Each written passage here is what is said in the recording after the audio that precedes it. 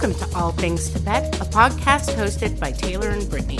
We'll be coming to you with brand new episodes every Tuesday. If you want to tweet along as you listen, feel free to use the hashtag AllThingsTibetPod. Thanks for listening and enjoy the show.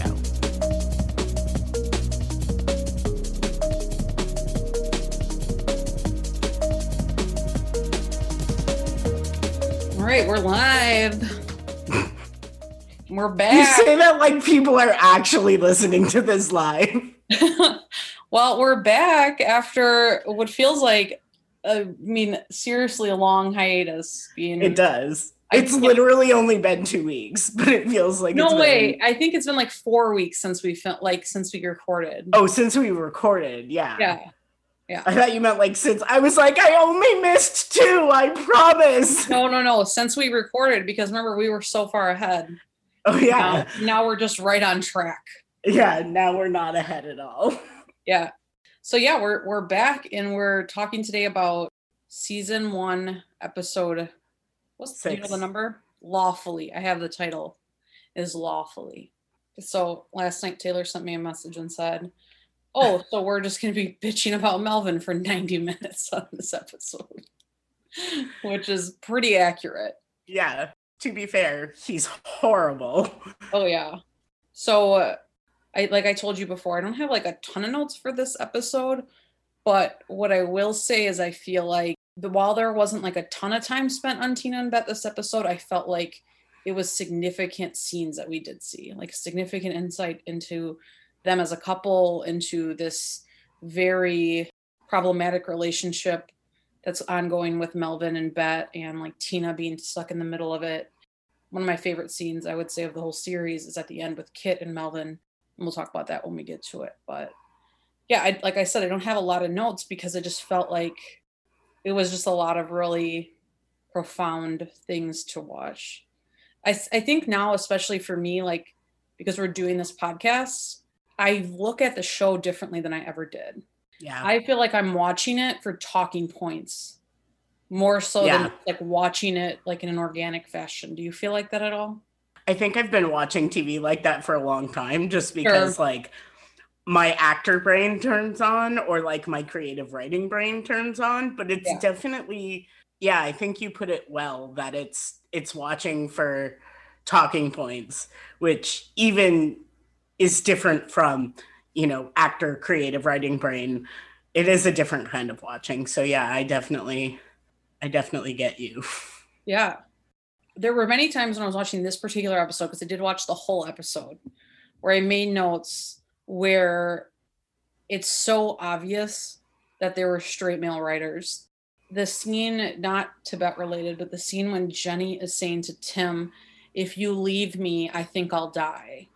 It's mind-blowing to me that Jenny Schechter is saying that, because we see her progress into just this like ultra like feminist character throughout the rest of the series, and everybody has mixed feelings on Jenny's character. I know a lot of people don't like her, but like I think Eileen put it best, and even I think Kate Menig has said it at some point, the show would not have been the show without Jenny.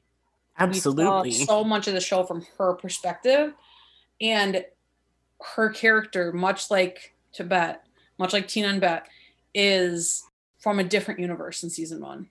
Like, granted, she was going through a lot of her own stuff, like trying to figure out who she was. But like, she is just an alien to me in season 1. Yeah, she's like, I don't even know what it is. Like, she's timid, which is not something that I ever associate with Jenny in literally any other season. Yeah. Yeah, it is. I actually hadn't thought of that, but you're right. It is very weird how not Jenny is. Yes. And just some of the things she says and does. And like another really profound way that I can see there was straight male writers in the writers' room season 1 is that anytime 2 female characters who are involved have like more than 5 minutes alone, they're fucking. Yeah. And like that is just not realistic. And it also could be that like I'm coming off of several weeks of watching like over 100 episodes of The Fosters. So I was like watching like Vanilla Sprinkles, ABC Family. But, like what I recognize is that like you can show two lesbian women without much sex scenes at all, and their characters can still be very compelling. Yeah. And that's very true in the characters in the Fosters, Steph and Leah Adams Foster. But I recognized that right away when I was watching this episode last night, is like they took every opportunity that they could for just to show women fucking. Yeah. Any opportunity they could. Like it just became so obvious. Like 1 second Marina and Jenny are reading like Jenny's draft or whatever, and then the next minute they're just like fucking, and then Tim walks in. Like I know that it's TV, like I get it, but I feel like as the series progressed, the sex scenes seemed more meaningful than they did. Right, because they were motivated. It wasn't just like this weird fetish, oh, let's have the two women hook up. That's hot. Jennifer Beals talks about this a lot, that for her, a sex scene always has to mean something. Yeah. And if it doesn't, why is it there? Yeah. And the season 1 writers clearly did not get that memo. No, they did not. They just missed that completely. But it also makes me believe that Jennifer probably put her foot down, because even in season 1, her sex scenes were meaningful. Yes, absolutely. Even with the plumber. I mean, like that was to show that there was like an affair, an infatuation, like that lost her fucking mind.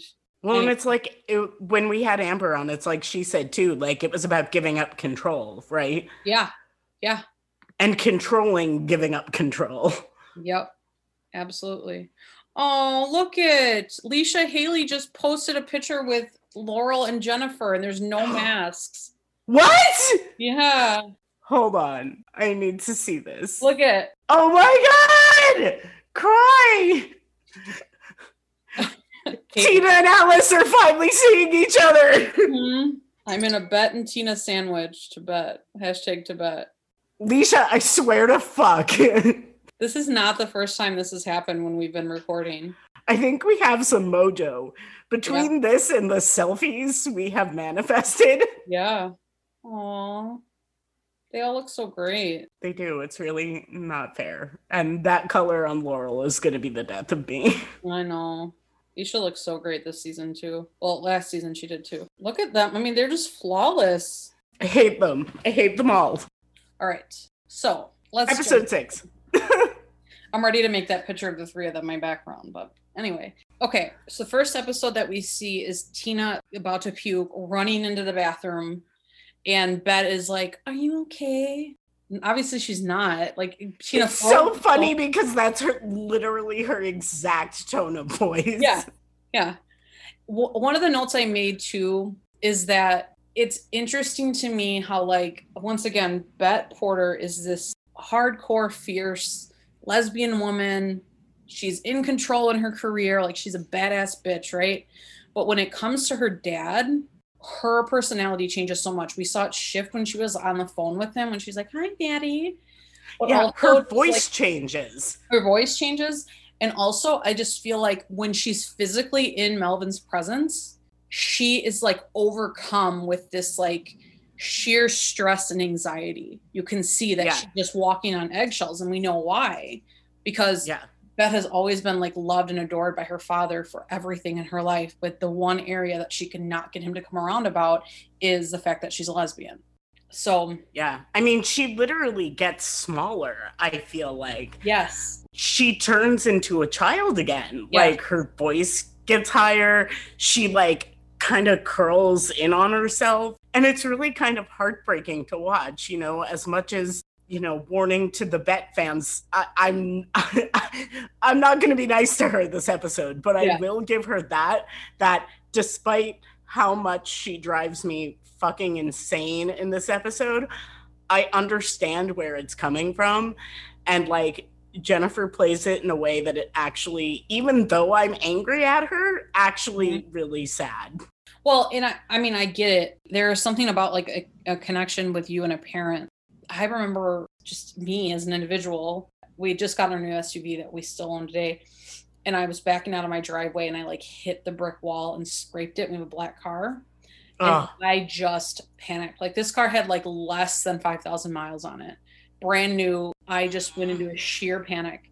And what did I do? I called my mom, and the minute I heard her voice, everything broke. And so I can relate to that, in that, like, Bette grew up with her dad. Like, her dad was her primary caregiver. And so in a way, she has this like very natural response to him, like she's his baby. But like, there is still this very true reality that this woman that she loves more than life itself, he is not accepting of their relationship. So she's so torn. Mm-hmm. She's so torn between, it's clear even from episode 1 that she's so conflicted on her feelings with her relationship with her father. Yeah. And we see it more towards the end of the episode when she's talking with Kit. Yeah. I mean, I think, again, we'll talk about this a little bit more when we get there. But I think the line that I keep thinking about is later on when she is talking to Kit, and Kit says, "What do you trade to feel his pride?" That to me is their entire relationship in a nutshell. Yeah. And I think Bette has just been in such denial about it almost, because I think it's that sort of thing where, like, clearly Melvin doesn't visit that often. Yeah. And so I think she thinks that she can just keep Tina and Melvin in 2 separate boxes. And, you know, okay, maybe it's a little awkward when they have to come together, but it doesn't happen that often, so it's fine. Yeah. But that's not how anything works. So yeah. Well, I mean, anybody who has ever had a relationship that's strained in your family where you're like caught in the middle, where like say a sibling and one of your parents is not talking, and then like you're caught in the middle of that because you're still in touch with both of them. It's a lot of those feelings, and then you add on the layer of the fact that like this is Bette's, not by legal standards at this point, but like this is her wife, and it's not like they're just, you know, got together 6 months ago. At this point they've been together for over 7 years. And so it's watching the scenes with Melvin it's tough. It's tough because you just see Bette wanting and longing with everything that she has for him to accept this part of her. And he, you know, so she overcompensates in other areas, right? Like, these great things I'm doing with my career and this and the house and this and that, but like, it's never going to change how he feels. Right. Right. So, and Kit tries to tell her that. And, you know, probably, again, we talked about this a little bit in the Bette episode, but there's always that part of you that hopes that if you're just perfect enough, that somehow they will unwrite all of that bigotry and dislike that they've had for decades. Yeah. And they can't. Yeah. I mean, they can, but it's very, very rare.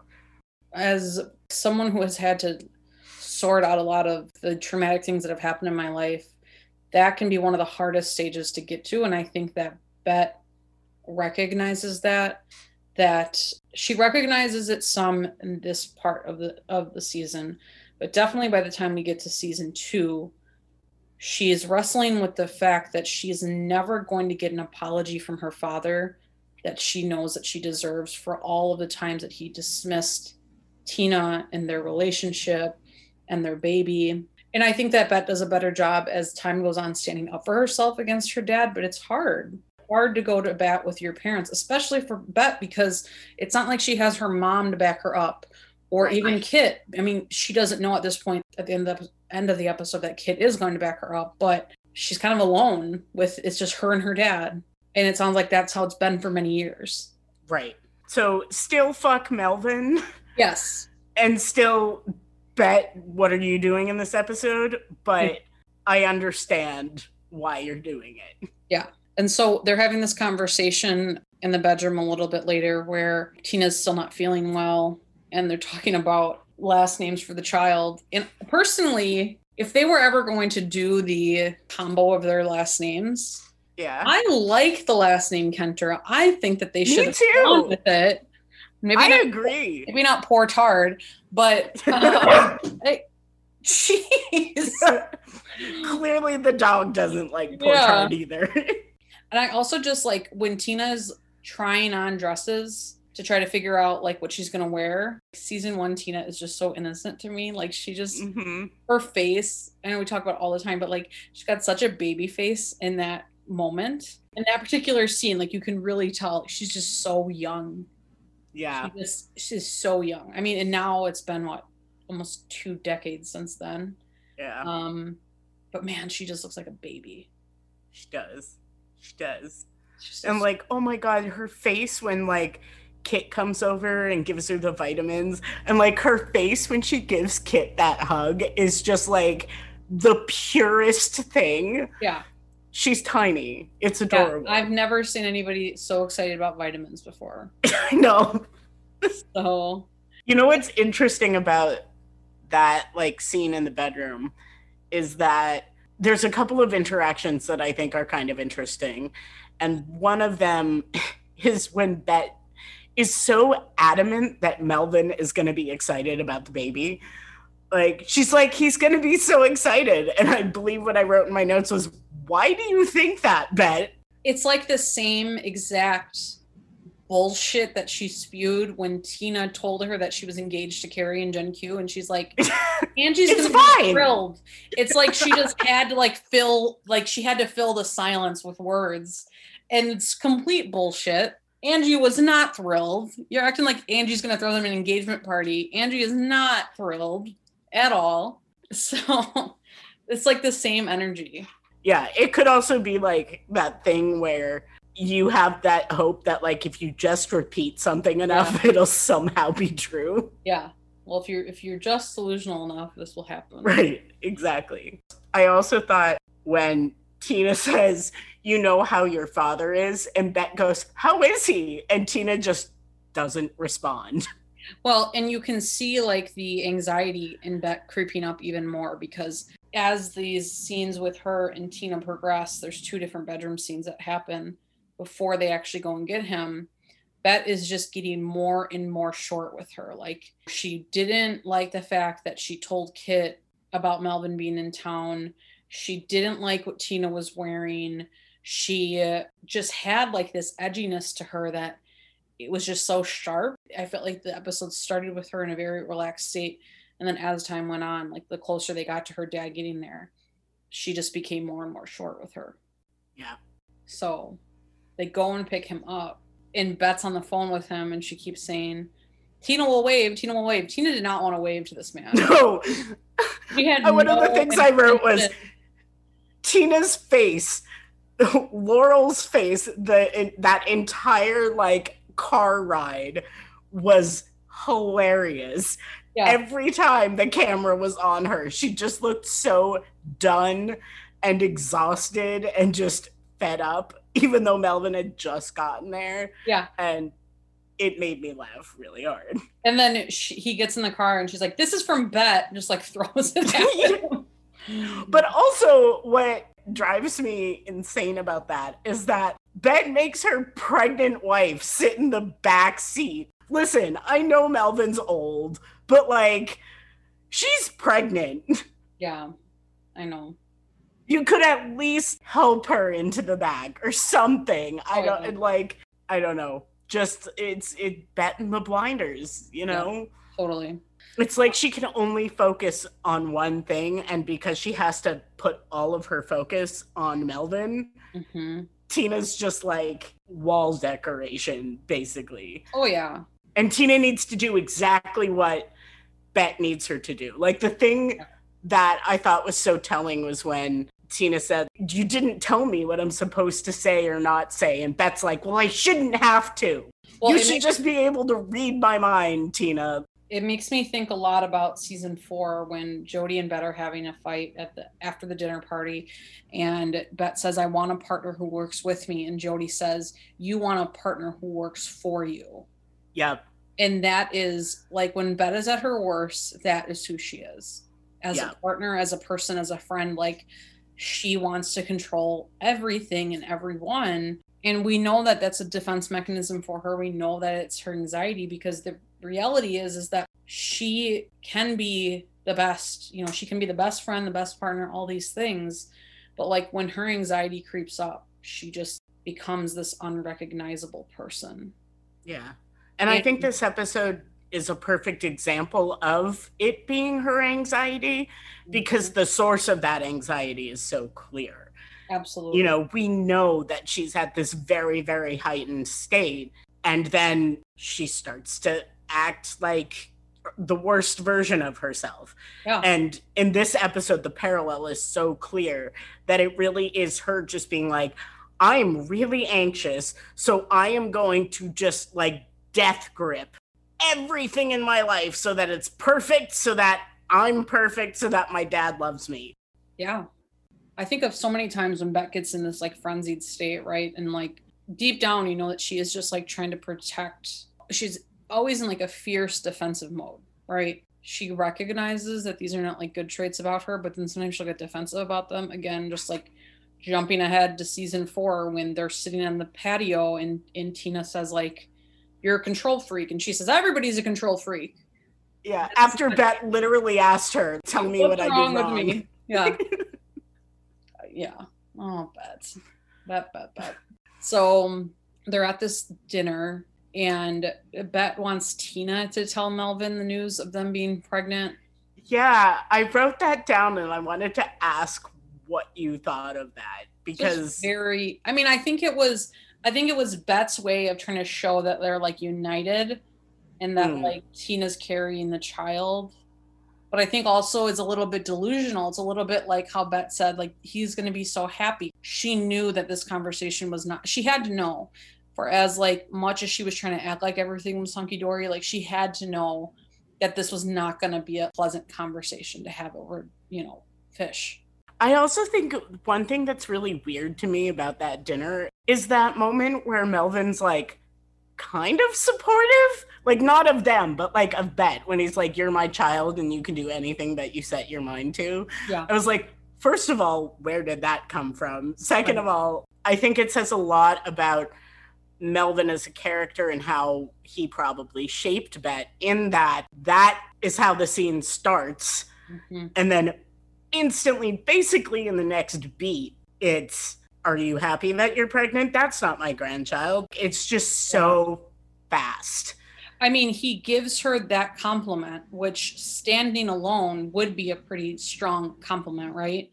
Right. But his way, he says it because he's basically calling her foolish for the fact that she thinks that she's the mother of this child that Tina's carrying, even though it has no biological relation to her or him. It's really sad. It's just really sad to me that we know, because we've watched the show, we know that ultimately Melvin never accepted the fact that Bette was gay fully, never accepted really Tina, never got to meet his grandchild, what have you. But it's just sad that he thinks that her being gay is a failure. That is so sad to me. Yeah. And not even like a moral failure. It's like a mental failure. Yeah. Like it's holding her back from something. Like if she were just with a man and like had her own children biologically, like that would make her a better person. Yeah. Which, like, Melvin, have you met your daughter? Yeah. Can you picture her pregnant? Because that terrifies me. Yeah. I mean, it's just, like I said, it's sad. It makes a lot of sense. The more we get to know Melvin as time goes on, it makes a lot of sense that Bette is the way she is. Oh my God, yeah. Like you can just put it together pretty easily. Yeah, absolutely. And Bette, to her credit, tries so fucking hard to be like, we're starting a family. This is something we've been trying to do for a very long time. And like Melvin's just not there for it. And I think it's also very telling. Like at the beginning of the scene, he asks Tina what she thinks about Bette. Like, bruh, you know what she thinks about Bette. Like, right. What? Bette's decision-making at times reminds me a lot of a conversation I was having recently where a friend was talking about how the United States of America is notorious for getting themselves into such fucked up situations and then saving themselves from said situations, right? So like the United States was leading for God knows how long with COVID cases for the last year, right? But yet somehow we're making incredible strides with the vaccine. I mean, I'm living in the state where we're second leading in distribution. Like present day, any person over 16 can get the vaccine. You can walk into any pharmacy, any community center. make an appointment, it's all set, right? Like yeah. Joe Biden, our president, said everybody's eligible. But like, and I'm not blaming Biden, I'm blaming the last administration big time. Yeah. But like, we got ourselves into this fucking mess. Yeah. And now 80% of the world is on the do not travel because they have too many COVID cases list. Like, I mean, and the thing is that you and I are very much pro science, and I would have gotten there's somebody, what did somebody say? Like, I would get like the Pfizer vaccine every other day if it meant like we were going to get out of this mess. That's very much the stance I come from too.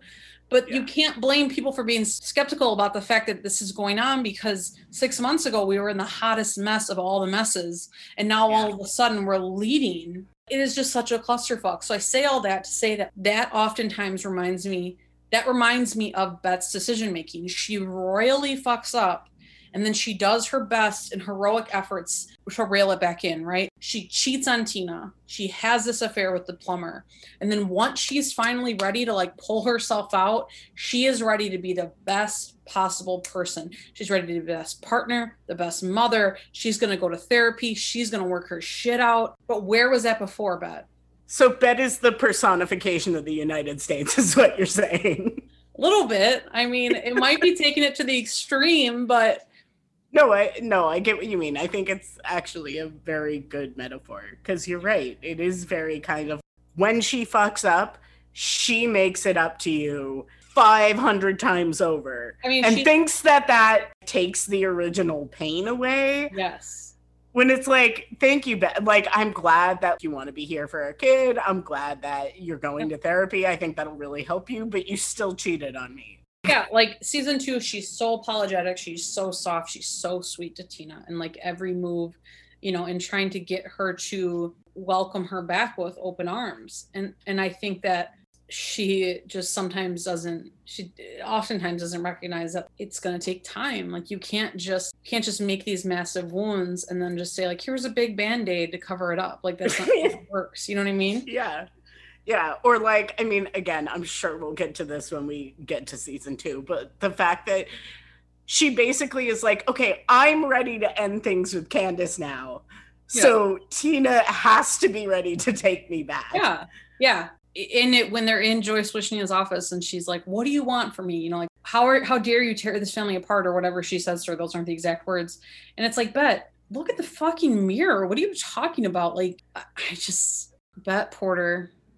And I think I've said this before, or at least have shared this with you, that the reason why I think I get so angry at Bet is because I have very much like lived in her frame of mind of thinking, especially that making these very destructive decisions and then trying to like come back and be like, no, it's fine because I got you this thing. But like, I said these very awful things to you that are going to sting forever, and you're probably never going to talk to me again. But like, it should be all good because like, I'm going to buy you dinner tonight. Like, that's not how it works. No. Not how it works. No. Like, I'm ready for this fight to be over. Me telling my husband, I'm ready for this fight to be over. So you need to be ready to forgive me. Oh, Brittany. Yeah. See, but I agree. And I think the reason I get so mad at Bet is because we see those moments where she is at her best and she is incredible. Mm-hmm. And so it makes the moments when she is getting herself into shit and just dropping a bomb into her life and watching it explode. Yeah. That's where I get frustrated because she doesn't have to be. Yeah. Well, and one of the things I will say is that we obviously love Tibet. We wouldn't be making this podcast if we didn't. But the more we talk and the more we dissect every episode, and we're only in season 1, we're only like halfway through right now. Like it becomes again more evident why the divorce was believable.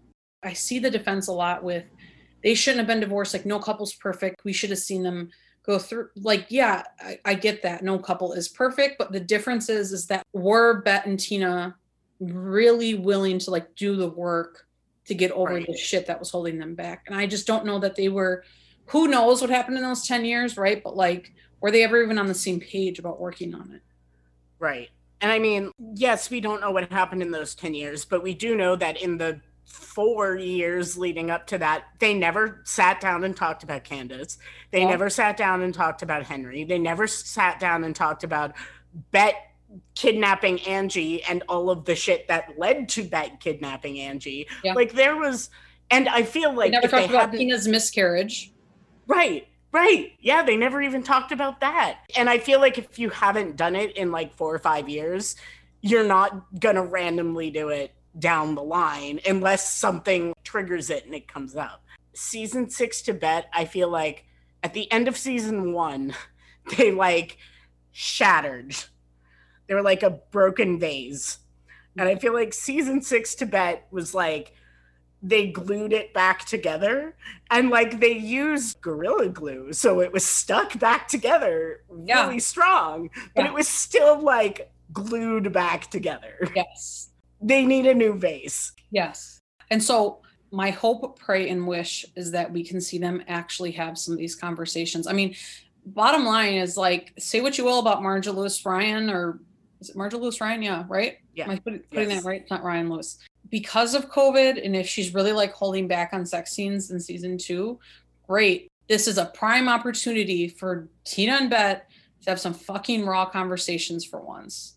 Yeah. Like, not this bullshit where they have a quick, sentimental moment and then they're fucking in the next scene.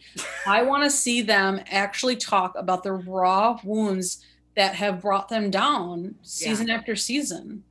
Like, you don't have to be a Tibet enthusiast to see that, like, these two have been through some really hard shit and have maybe behind the scenes, they want us to believe that they've worked it out, but we haven't seen it. Right. So they're not this all-encompassing model couple in any respect because we're not seeing them heal. Yeah. I was actually going to say something similar, that in the sort of diehard Tibet has to be together and everything is ruined because of Gen Q camp, there's a lot of talk about representation, and I get why. We don't see LGBTQ couples, usually we don't even see them get a happy ending. And I can see how then having a show come back and be like, psych, they're divorced now, feels like a slap in the face. But I think having, like you said, sort of analyzed this a bit deeper, what I would say is that it's not good representation to have them back together in an unhealthy way. Yeah. And that I think it's as legitimate and as good on a representational front to be like, it really wasn't working, and so they left. Yeah.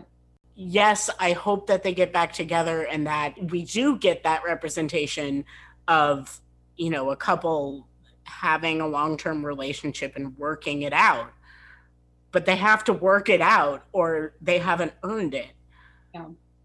And then to me, the representation feels hollow if they haven't earned it. Right. It feels like it's just kind of like, here you go, lesbians. Like, you've been really fucking annoying about this, so just take your gay couple and, like, go home. That, to me, feels like more of a slap in the face than, like you said, actually having them sit down and get real with each other and be like, here's why it didn't work. And actually, one of the compliments I will give to Gen Q that I feel like they did well in their couple that they had together in, actually, I would say 2 of the couples are one throuple and one couple in season 1, is that when I think of Sophie and Danny, like, it's clear they also have their own set of issues, right? But I think that they're showing them in their highs and lows in a more productive manner than we ever saw Tibet. Yes. Like, it wasn't like every apology ended in them just having sex, because I feel like that's what they focus on a lot with Tibet, especially in the original series early on, or not even early on, like later on when we see them having an affair and such in season 5. But same with Alice and Nat and Gigi, there were these glaring issues, right? There was this like ugly divorce between Nat and Gigi, and then Alice and her jealousy issues, but also wanting to make Nat happy and things like that. And like, I feel like they did a good job of showing that, yes, couples can go through shit, but they can also work through shit. Right.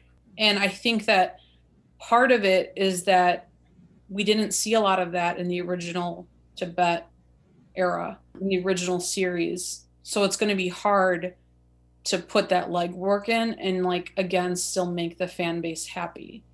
Because for me, even as someone who loves Tibette, I don't want to see them together if they're just going to be on the same old bullshit that they've always been on. Agreed. Yeah. They're going to come together because of an affair, or they're going to have the same miscommunication issues, or Bette's going to try to control Tina. I don't want to see that. Yeah. And I think, honestly, I don't think it would be true to who they are anymore. Right. They were mature enough to recognize that they needed to get a divorce and recognize that they were going to be better parents being apart. Because ultimately, right. I don't think either of them would have ever made that choice if they thought it was going to, like, say, put Angie in jeopardy. And I don't think it has. Right. So, yeah, I want to see Tibette together in the end. However many seasons we get of Gen Q, and I hope that they're getting a lot of screen time this season. But if they're going to be on the same old bullshit, I don't want to see that. You know, like, I guess I would rather see them in, like, happy, functional relationships with other people. Yeah. Where their characters can, like, truly show that they've grown. Yeah, I would agree. It would suck and it would hurt, but, like, you're right. It would feel less shitty than them not having grown at all. Mm-hmm. And a couple of things that give me hope on that front. One of, I think, Marja's strengths as a writer and a showrunner is that she seems to have kind of tracked, at least personality-wise. Like, yes, some of the plot things have kind of fallen through the cracks, but personality-wise, she seems to have really thought about who would these people be 10 years on from the last time we saw them. So I think that she is a writer who does really try to stay true to her characters. Sure. And I know that Jennifer and Laurel have always been and will always be Bette and Tina's biggest champions. Oh, absolutely. Individually and together. And I don't think, to know that they sat down, the two of them sat down with Marja and with Eileen and specifically said, the divorce did not happen because of an affair. No one cheated. We do not want that. Mm-hmm. Gives me some hope that if it does happen, it won't be that way. Sure. So maybe that's my optimist blinders on. I don't know. But one of our Twitter friends, Francesca, always says, trust the process, trust the cast and crew. And I think that's kind of where I'm trying to be with season 2 right now. Yeah. I do actually have a lot of hope and faith that they are like putting together a really good plot for Tibette in season 2. And I think that they are going to have what they have been given is this gift of, this tragedy of a pandemic, but also just like this gift of time, of Laurel's time, that like she can be involved. Because, if they go on to make more seasons, who's to say that like Laurel's even going to be able to be a part of it? Right. It just might not happen. So I really do hope that they use that time to like flesh out these issues, tell us more about what happened. Maybe some fucking throwback scenes. I'd love to know like what happened in those 10 years, right? Yeah. So I think the fact that Laurel has been there as much as she has is a good sign. Yep. I really don't think, especially after hearing her on Pants Pod talk about how she missed, part of the reason she left acting, besides the fact that her painting took off, was that she didn't want to be on a show that wasn't making a difference. Yeah. And so I think that similarly, even though it is the L word, I don't think Laurel would have A, come back at all, but B, definitely would not be back for, it seems like, a fairly significant portion of season 2. Oh, yeah, it's hard to tell because of fucking block shooting, but like, yeah. I'm guessing at least 4 episodes. Yeah, that was the number I had in my head too, which is almost half the season. Yeah. So, and I don't think she would be in that much if she didn't like what they were doing with Tina. Yeah. So as this, going back to the show. To the episode we're supposed to be talking about? Yeah. So they're having this like intense conversation, and then Tina's just like fed up and says she's going to go home. Yeah. And then when Melvin says to her, like, I'm sorry you're not feeling well. I just put a note here that says asshole, like spaces in between every letter. Like, fuck you, man. Yeah. You know what gets me about that scene that I always forget until I watch it again? How fucking funny that waiter is. Oh, I know. His timing is just incredible. Yeah. Like, dude, read the room. Like, yeah. I have been a server. If I saw those faces at a table I was serving, I would be like, you know what? Just wave at me when you're ready. I'll give you guys time. Yeah. So the dinner wraps up. Hold on, one more. I don't know why I want to talk about the sad shit, but one more thing about that dinner scene I want to talk about is that absolutely fucking heartbreaking moment when Bette pulls her hand away. Kills me. Yeah. Kills me. And I think I wrote, where did I put it? I said that I don't think it's Melvin that makes Tina feel less than. I think it's how Bette acts around Melvin, because Tina, especially growing up in the South, Tina's used to bigotry. Yeah. She's not used to the person that she's with being ashamed of her. Right. And I think that's where a lot of the pain comes in, is that it's hard, even if she knows Bette and she knows where this behavior is coming from. Mm-hmm. It has to be hard to have your basically wife act like she's ashamed to be with you. Right. Okay. So they wrap up this dinner and Bette goes to Kit to, I don't know what she thought. I know. Like, Bette, what did you think? Did you think Kit was going to be like, oh, wow, I can't believe Dad was such an asshole? Like, yep. They have a terrible relationship. I'm not sure what you were expecting, but which just goes back to, like, it's like Kit always calls it Bette World, right? Yep. Like, she really does sometimes, it feels like, live on a different planet. Yep. 100%. And on Bette's planet, Kit was going to be like, oh, baby, it's okay. Like, I'm sorry he did that to you. But she just told her how it was.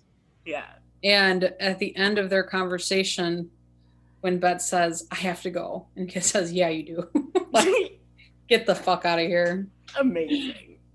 But like I said before, one of my favorite scenes of the whole series is when Kit approaches Melvin at the end of the episode, and she is defending Bette, and she is letting Melvin know that if you don't get on board, you're going to lose your daughter. Yeah. The same way that you lost me. Yep. Like that image that when she says, like, do you want to open the door 13 years later and see your daughter's face, older and a stranger's? That's fun shit right there. Yeah. And the thing that I wrote down is that what an act of love that is from Kit. Because honestly, I doubt that Bette knows she did it. Right. You know, to this day, like, I doubt Kit told her. Right. And Melvin certainly didn't tell her. And so Kit hates Melvin at this point. Yeah. And she still, knowing that she is going to have to deal with all of that shit that she gets from him, she takes that hit for Bette. Yep. And I think that is such an act of love. And obviously I get why Kit didn't tell her, but I wish Bette knew that somebody loved her that much. And just props to Pam Grier. She's just such an amazing, amazing actor. We see like so many waves in like emotions and seasons of Kit throughout the series. Yeah. But like at the core, like she just truly loves the people that are close to her and she'll do, Bette and her share that love and that fierce protection over the people that they care about, entirely. And that was an example of it. Yeah. I think one of the lines from that scene that I thought was really interesting was when she told Melvin, don't take your anger over what happened between us out on Bette. She's been hurt enough by that. Yeah. Which I thought was interesting because, in an earlier episode, we had that implication that, like, Melvin would yell at Bet for like shit that Kit did. And Sure. for Kit to be aware of that and to say, like, we've both fucked up and we need to stop hurting her. Yeah. Is huge.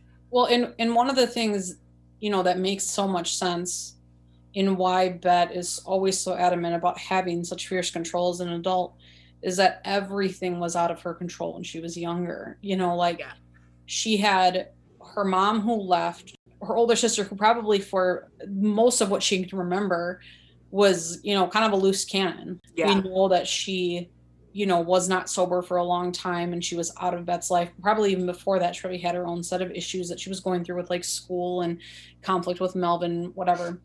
And having a kid. Yeah, having a kid. And then seeing this separation between her parents, her mom's gone, like I said. And then also she has these like standards that she's being held to by her father.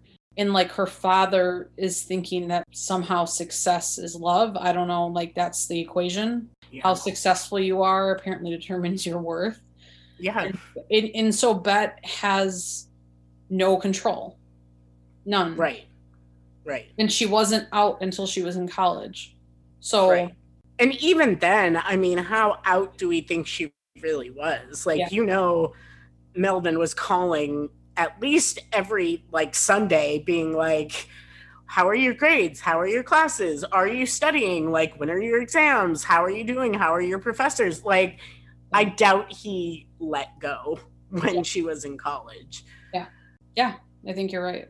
So I think that, like I said, this episode, while we didn't have like a ton of Bet screen time, I think that what we had and the scenes that we saw with Kit, especially, whether it was Kit with Tina or Bet or Melvin, were pretty significant in like the dynamics of the Porter family and gave more insight into why Bet acts the way that she does, why she has this anxiety when it comes to her dad, and we just see that grow over time. And one of the things, like I said, I can appreciate about Bet is that as the episodes go on and we see more interaction with her dad, she definitely stands up for herself and her relationship more. Yeah, I think about that line in season 2 when she says, you know, my relationship of 8 years just ended and it was every bit as meaningful to me as your relationship with my mother was to you. Yeah. She does get there. She does.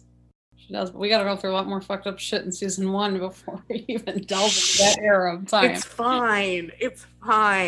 Oh, some of my least favorite like encounters of this series are on their way, and I'm just this is usually what I skip over when I'm doing. Is that Candace? Who is that? Like Candace and just like all of it, like the way that Bet especially like really starts pushing Tina away, and like Tina is just like so hopelessly in love with Bet and just like wants to make it work, but like she's recognizing that like Bet is you know, she is who she is and she's putting her whole heart and soul into her job. And so this has been episode 9 of All Things to Bet. Just a reminder that if you want to tweet about this episode when it airs, you can tweet #AllThingsToBetPod. Yes. Oh, also, I meant to do this at the beginning of the episode and I didn't. We have monetized our podcast now. And so if you go to the Anchor page, there's this little button that'll say support. And it kind of works just like Patreon. Like you can put in a certain amount a month. And just to help support the podcast, help support. This will support us maybe one day paying for someone else to edit and translate our podcast episodes. Let's just put it that way. That would be a good use of our resources. At this moment in time, we are the ones that are doing that, and it is. Yeah, we are the entire team. Yes, we are it. We are the creators, the writers, the producers, the editors, and the hosts. So, you know, I mean, again, I know it's really tight right now. No pressure, but I just wanted to vocalize in an episode that button is there. And should you choose to support us, we would be very grateful. And we'll make a further announcement about this, but there is, for those that attended L-Con, L Word After Dark, with Ash Silver, Bet and Tina House of Stir Fry in the L Word Online. And we all got together on like a Friday night and joined her live. And just kind of took questions from people as they were writing in and talked about our own experiences within the fandom and like theories for season 2 of Gen Q. So we are going to have part 2 to that, or another kind of gathering in May. So we will put those details out when they're finalized. It might even be finalized now, but we'll share that information on social media. Just a reminder that we're on Facebook and Twitter and Instagram. Welcome back. We're back. We got several weeks to get here, but we're back. So once again, this has been episode 9 of All Things Tibet. I'm Brittany. I'm Taylor. And we'll see you next time.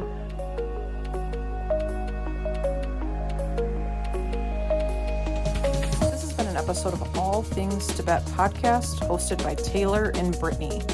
At this time, we do not have any sponsorships, but if you're interested in sponsoring us, please send us an email at allthingstibet@gmail.com. We can be found on Instagram, Twitter, and Facebook under All Things Tibet Podcast, and you can check out our main podcast profile at anchor.fm/allthingstibet. We post new episodes every Tuesday, and we send all of our love to the Tibet fandom for their support during this time as we get this brand new podcast off the ground. We will see you next week.